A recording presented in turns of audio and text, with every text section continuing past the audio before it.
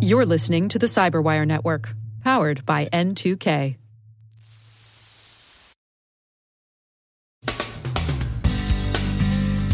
The Intelligence and Security Committee of Parliament has rendered its report on the Russian cyber threat. Trend Micro reports on the workings of the cyber-criminal underground economy. The Twitter hack still looks like a well-executed but half-baked criminal scam. Ben Yelin on U.S. Customs and Border Protection collecting license plate data. Our guest is Kevin O'Brien from Great Horn on the role of business policies in security to keep users safe during high-risk events. And it turns out that Russia has no hackers whatsoever. Moscow's finance minister says so you can take that to the bank. From the CyberWire studios at Data Tribe, I'm Dave Bittner with your CyberWire summary for Tuesday, July 21st, 2020. The UK's Intelligence and Security Committee of Parliament rendered its long-anticipated report on Russian espionage and cyber operations at Westminster this morning. The redacted report concludes that Russia's aims are primarily negative, paranoid, also fundamentally nihilistic, seeking to disrupt and damage rivals. Moscow's subsidiary positive substantive goals include sustaining its prestige as a great power and preserving its rulers' privileged positions. The committee outlines extensive Russian disinformation operations against the UK.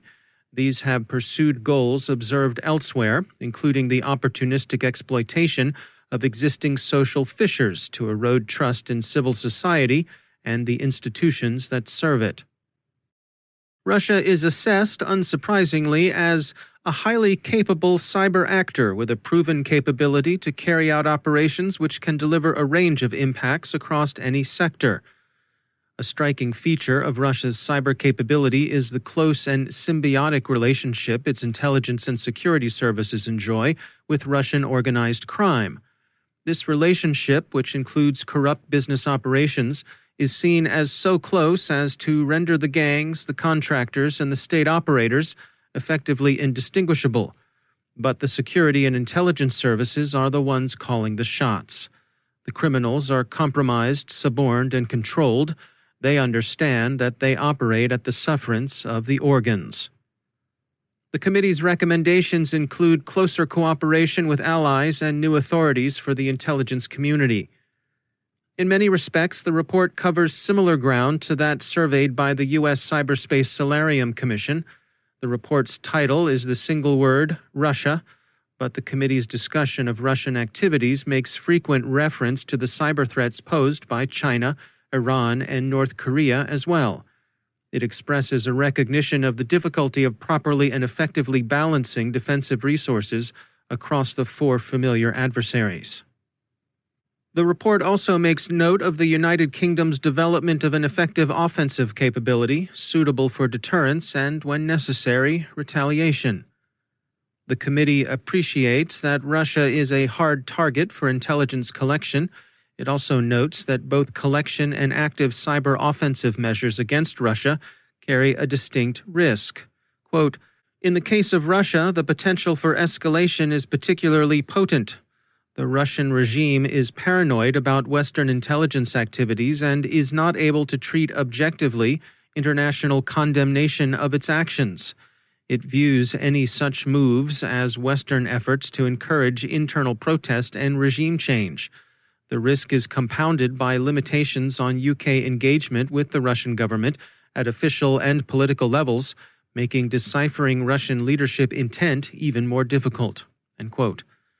And Moscow's centralized decision-making, seen as distinctively shaped by President Putin's personality and style of government, has given Russia a surprising agility in cyber conflict. Her Majesty's government is also soliciting comment on a proposal to improve the security of the Internet of Things, particularly consumer smart devices. The highlights of the proposed new measures are, as summarized by Lot Australia, first, temporarily ban the supply or sale of the product while tests are undertaken. Second, permanently ban insecure products if a breach of the regulations is identified. Third, serve a recall notice compelling manufacturers or retailers to take steps to organize the return of the insecure product from consumers, and finally, apply to the court for an order for the confiscation or destruction of a dangerous product, issue a penalty notice imposing a fine directly on a business. Comments are due by September 6th. Kevin O'Brien is CEO and co-founder of email security company Greathorn. He joins us with insights on the role of business policies in security to keep users safe during high-risk events. In many ways, what we've seen over the course of the last, call it 3 months, as of the time we're recording this, are examples of the kinds of situations that give rise to social engineering attacks and then by extension, phishing attacks and security attacks over email as a channel. And that theme is very much, as you said, a broader one than just this current moment. What sort of events rise to be called high-risk events? What sort of things are we talking about here? What you're looking for whenever you're talking about social engineering and high-risk events is something that creates a sense of urgency on the victim's behalf. So global events that everybody is nervous about, and the pandemic that we're currently experiencing certainly qualifies, would be a good example case of that. But you can also see it where an organization might have people who are nervous about their taxes. So every year you get a spate of phishing attacks that are focused around tax season. Your W-2 is attached. Why? Because money's involved. And that's something that creates a sense of urgency. Oh, my taxes are due, or I owe tax. On my taxes, or I'm going to get paid money from the government because I overpaid. People are inherently like, I want to go look at that right now. So money, health, family, job status, those are all the sorts of things that create high-risk moments. And social engineers and attackers who get this understand how to condition people to certain responses. And it's trivial to send you an email that says, oh, I've got your COVID-19 update from the boss, but more advanced and sophisticated attackers will do this over the course of days or weeks or months, and you don't even realize you're being played. It's just another con, and it can be a short con or a long con. Email is just a convenient delivery mechanism because every professional has an email address. So what's the solution for an organization here? Are there technical solutions? Does it come down to training? How do we dial in a response here? There are so many vendors out there who claim that they have something that they'll sell you and it's going to solve the problem. And it's really just honestly insane to think that that's the case. The problem is there's no one thing that you do. There's almost this assumption that this is a problem that can't be solved because it's difficult to solve. And, I think that for the listeners, that is really the thing that we need to challenge, the assumption that this is an intractable problem, because it is not. And I think that overcoming that fatigue is the story behind the story. Why are things like COVID-19 emails out there? Because they work, but we can still address that. We can do better, but we do better by thinking about this strategically and laying out a defense in depth strategy around security posture rather than here's a thing you can buy. And I think that's the underlying point that really I would underscore for your listeners. That's Kevin O'Brien from Greathorn. Researchers at security firm Trend Micro today issued a report on the underworld's cybercriminal economy.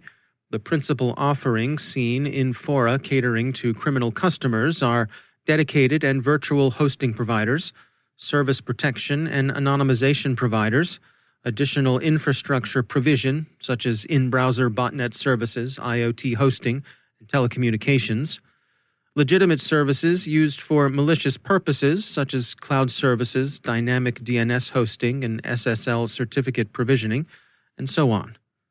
There's some overlap between criminal-to-criminal fora and those dedicated to gaming, online marketing, and search engine optimization. So how do buyers and sellers find one another? Through familiar forms of online marketing. Trend Micro says, quote, like any business that sells goods and services to potential buyers, criminal sellers also advertise. Sellers use different platforms to promote their products and services, chat channels, hacking forums, and social media posts, end quote. So as always, it pays to advertise. And finally, to return to the UK's new report on Russian cyber operations. For its part, TASS is authorized to disclose that all that stuff in the Intelligence and Security Committee of Parliament's report on Russia is a bunch of hooey, that there are no Russian hackers. Quote, "There are no hackers working for the Russian government, so our government does not consider any actions by hackers, nor does it coordinate them." End quote. That's from Russia's finance minister, Anton Siluanov. He added that Russia was developing its own COVID-19 vaccine and therefore had no need to steal anyone else's, which besides it also did not do. And, by the way, the inflated cyber hysteria isn't going to slow down Russia's vibrant and growing economy. In a nice touch, TASS sources its story to an interview Mr. Siluanov gave to CNBC. All politics may be local, but all news seems to be global.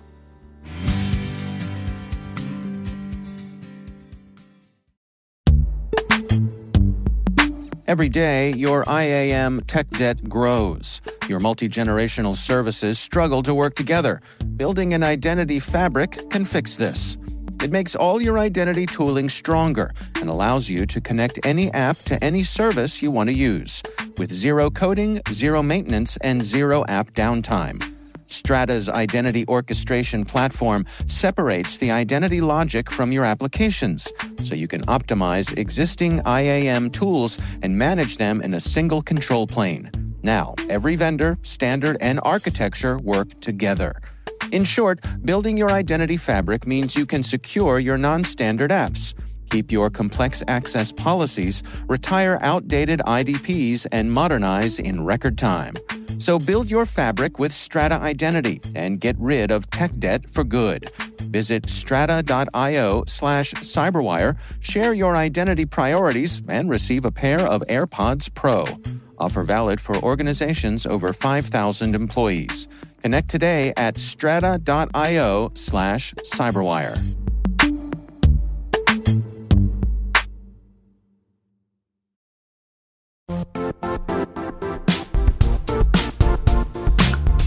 The IT world used to be simpler. You only had to secure and manage environments that you controlled. Then came new technologies and new ways to work. Now, employees, apps, and networks are everywhere. This means poor visibility, security gaps, and added risk. That's why Cloudflare created the first-ever connectivity cloud. Visit cloudflare.com to protect your business everywhere you do business.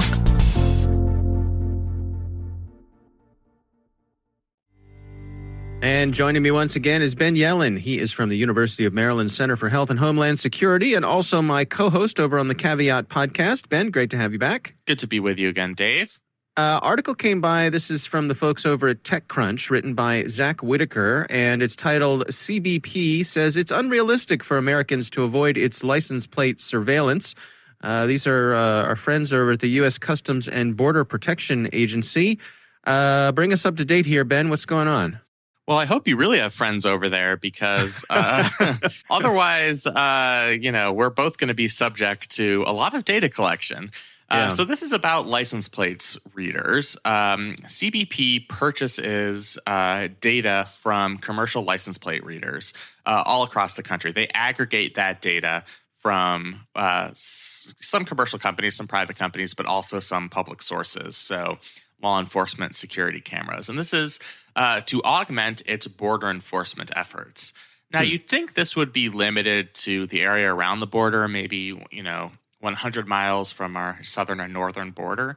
Right. But from what this disclosure is saying is it actually exists all over the country. That in order to fulfill their obligations, this agency, CBP, is collecting license plate data even if individuals are not close to the border at all. And the message they're sending users here is there's really no way to protect your privacy. Your license plate, if you decide to drive on the road, is going to be collected and put in this database, and there's really not much you can do about it.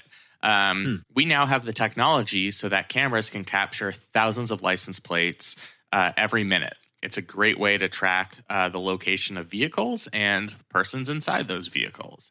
And, this is sort of a warning shot on the part of Customs and Border Protection saying, don't come to us in court saying you had an expectation of privacy, because you do not.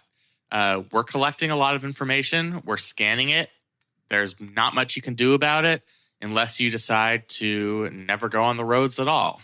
So not great from the perspective of the average person who's just going to get their groceries and doesn't want, to be caught by a license plate reader.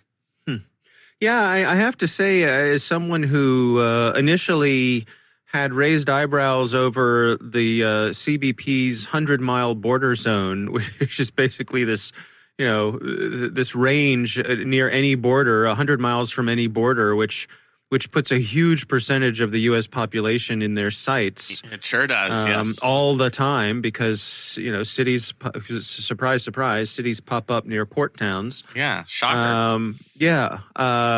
So for those of us who are skeptical of that, to see that they have extended their reach to everywhere, my eyebrows are near the back of my head now.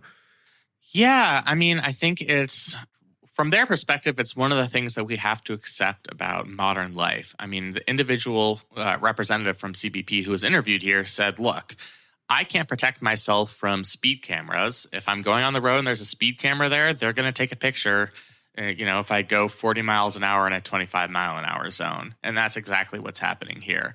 And the essence of that is something we've talked about, that as far as the legal system is concerned, if you put yourself in public, whatever is collected about you really from any source, whatever is collected about you from a security camera, from a law enforcement officer with binoculars, is fair game to be used in future criminal proceedings. And the warning here is basically saying you don't have any way to protect yourself. If you're going somewhere to commit a crime or to violate the policies of the Department of Homeland Security or our immigration services, and you're doing that in a car, we're going to catch you, because our system is that ubiquitous. And I hate to see these circumstances where the public is basically told there's nothing that can be done to protect their private information.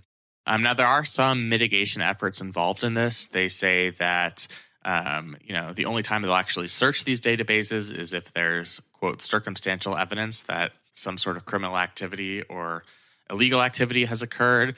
That's a pretty low bar to obtain that information. And they said that they only keep the data for 5 years. But when I think about where I was 5 years ago, it kind of seems like a long time to me. So do they need a warrant? Absolutely not. No warrant is required because of this so-called plain view doctrine.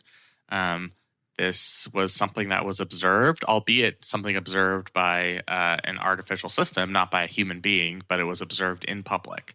And when you expose yourself in public and you don't make any attempt to conceal your identity, then there is no violation of your expectation of privacy, of your reasonable expectation of privacy, and therefore there's no Fourth Amendment event.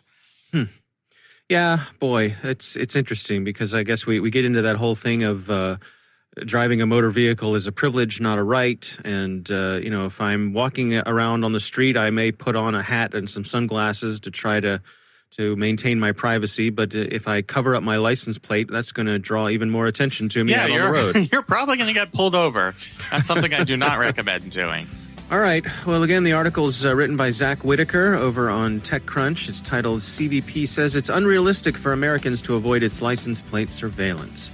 Ben Yelin, thanks for joining us. Thank you.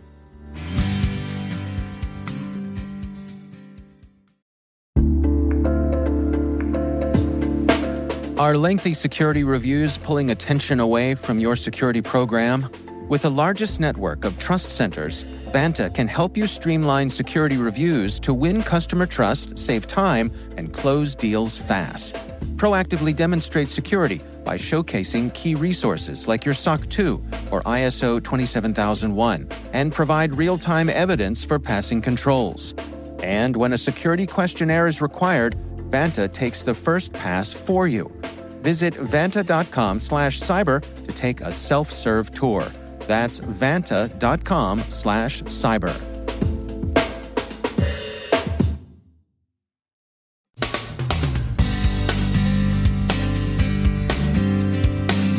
And that's the Cyberwire. For links to all of today's stories, check out our daily briefing at thecyberwire.com. And for professionals and cybersecurity leaders who want to stay abreast of this rapidly evolving field, sign up for Cyberwire Pro. It'll save you time and keep you informed. Listen for us on your Alexa smart speaker, too. The Cyberwire podcast is proudly produced in Maryland out of the startup studios of Data Tribe, where they're co-building the next generation of cybersecurity teams and technologies.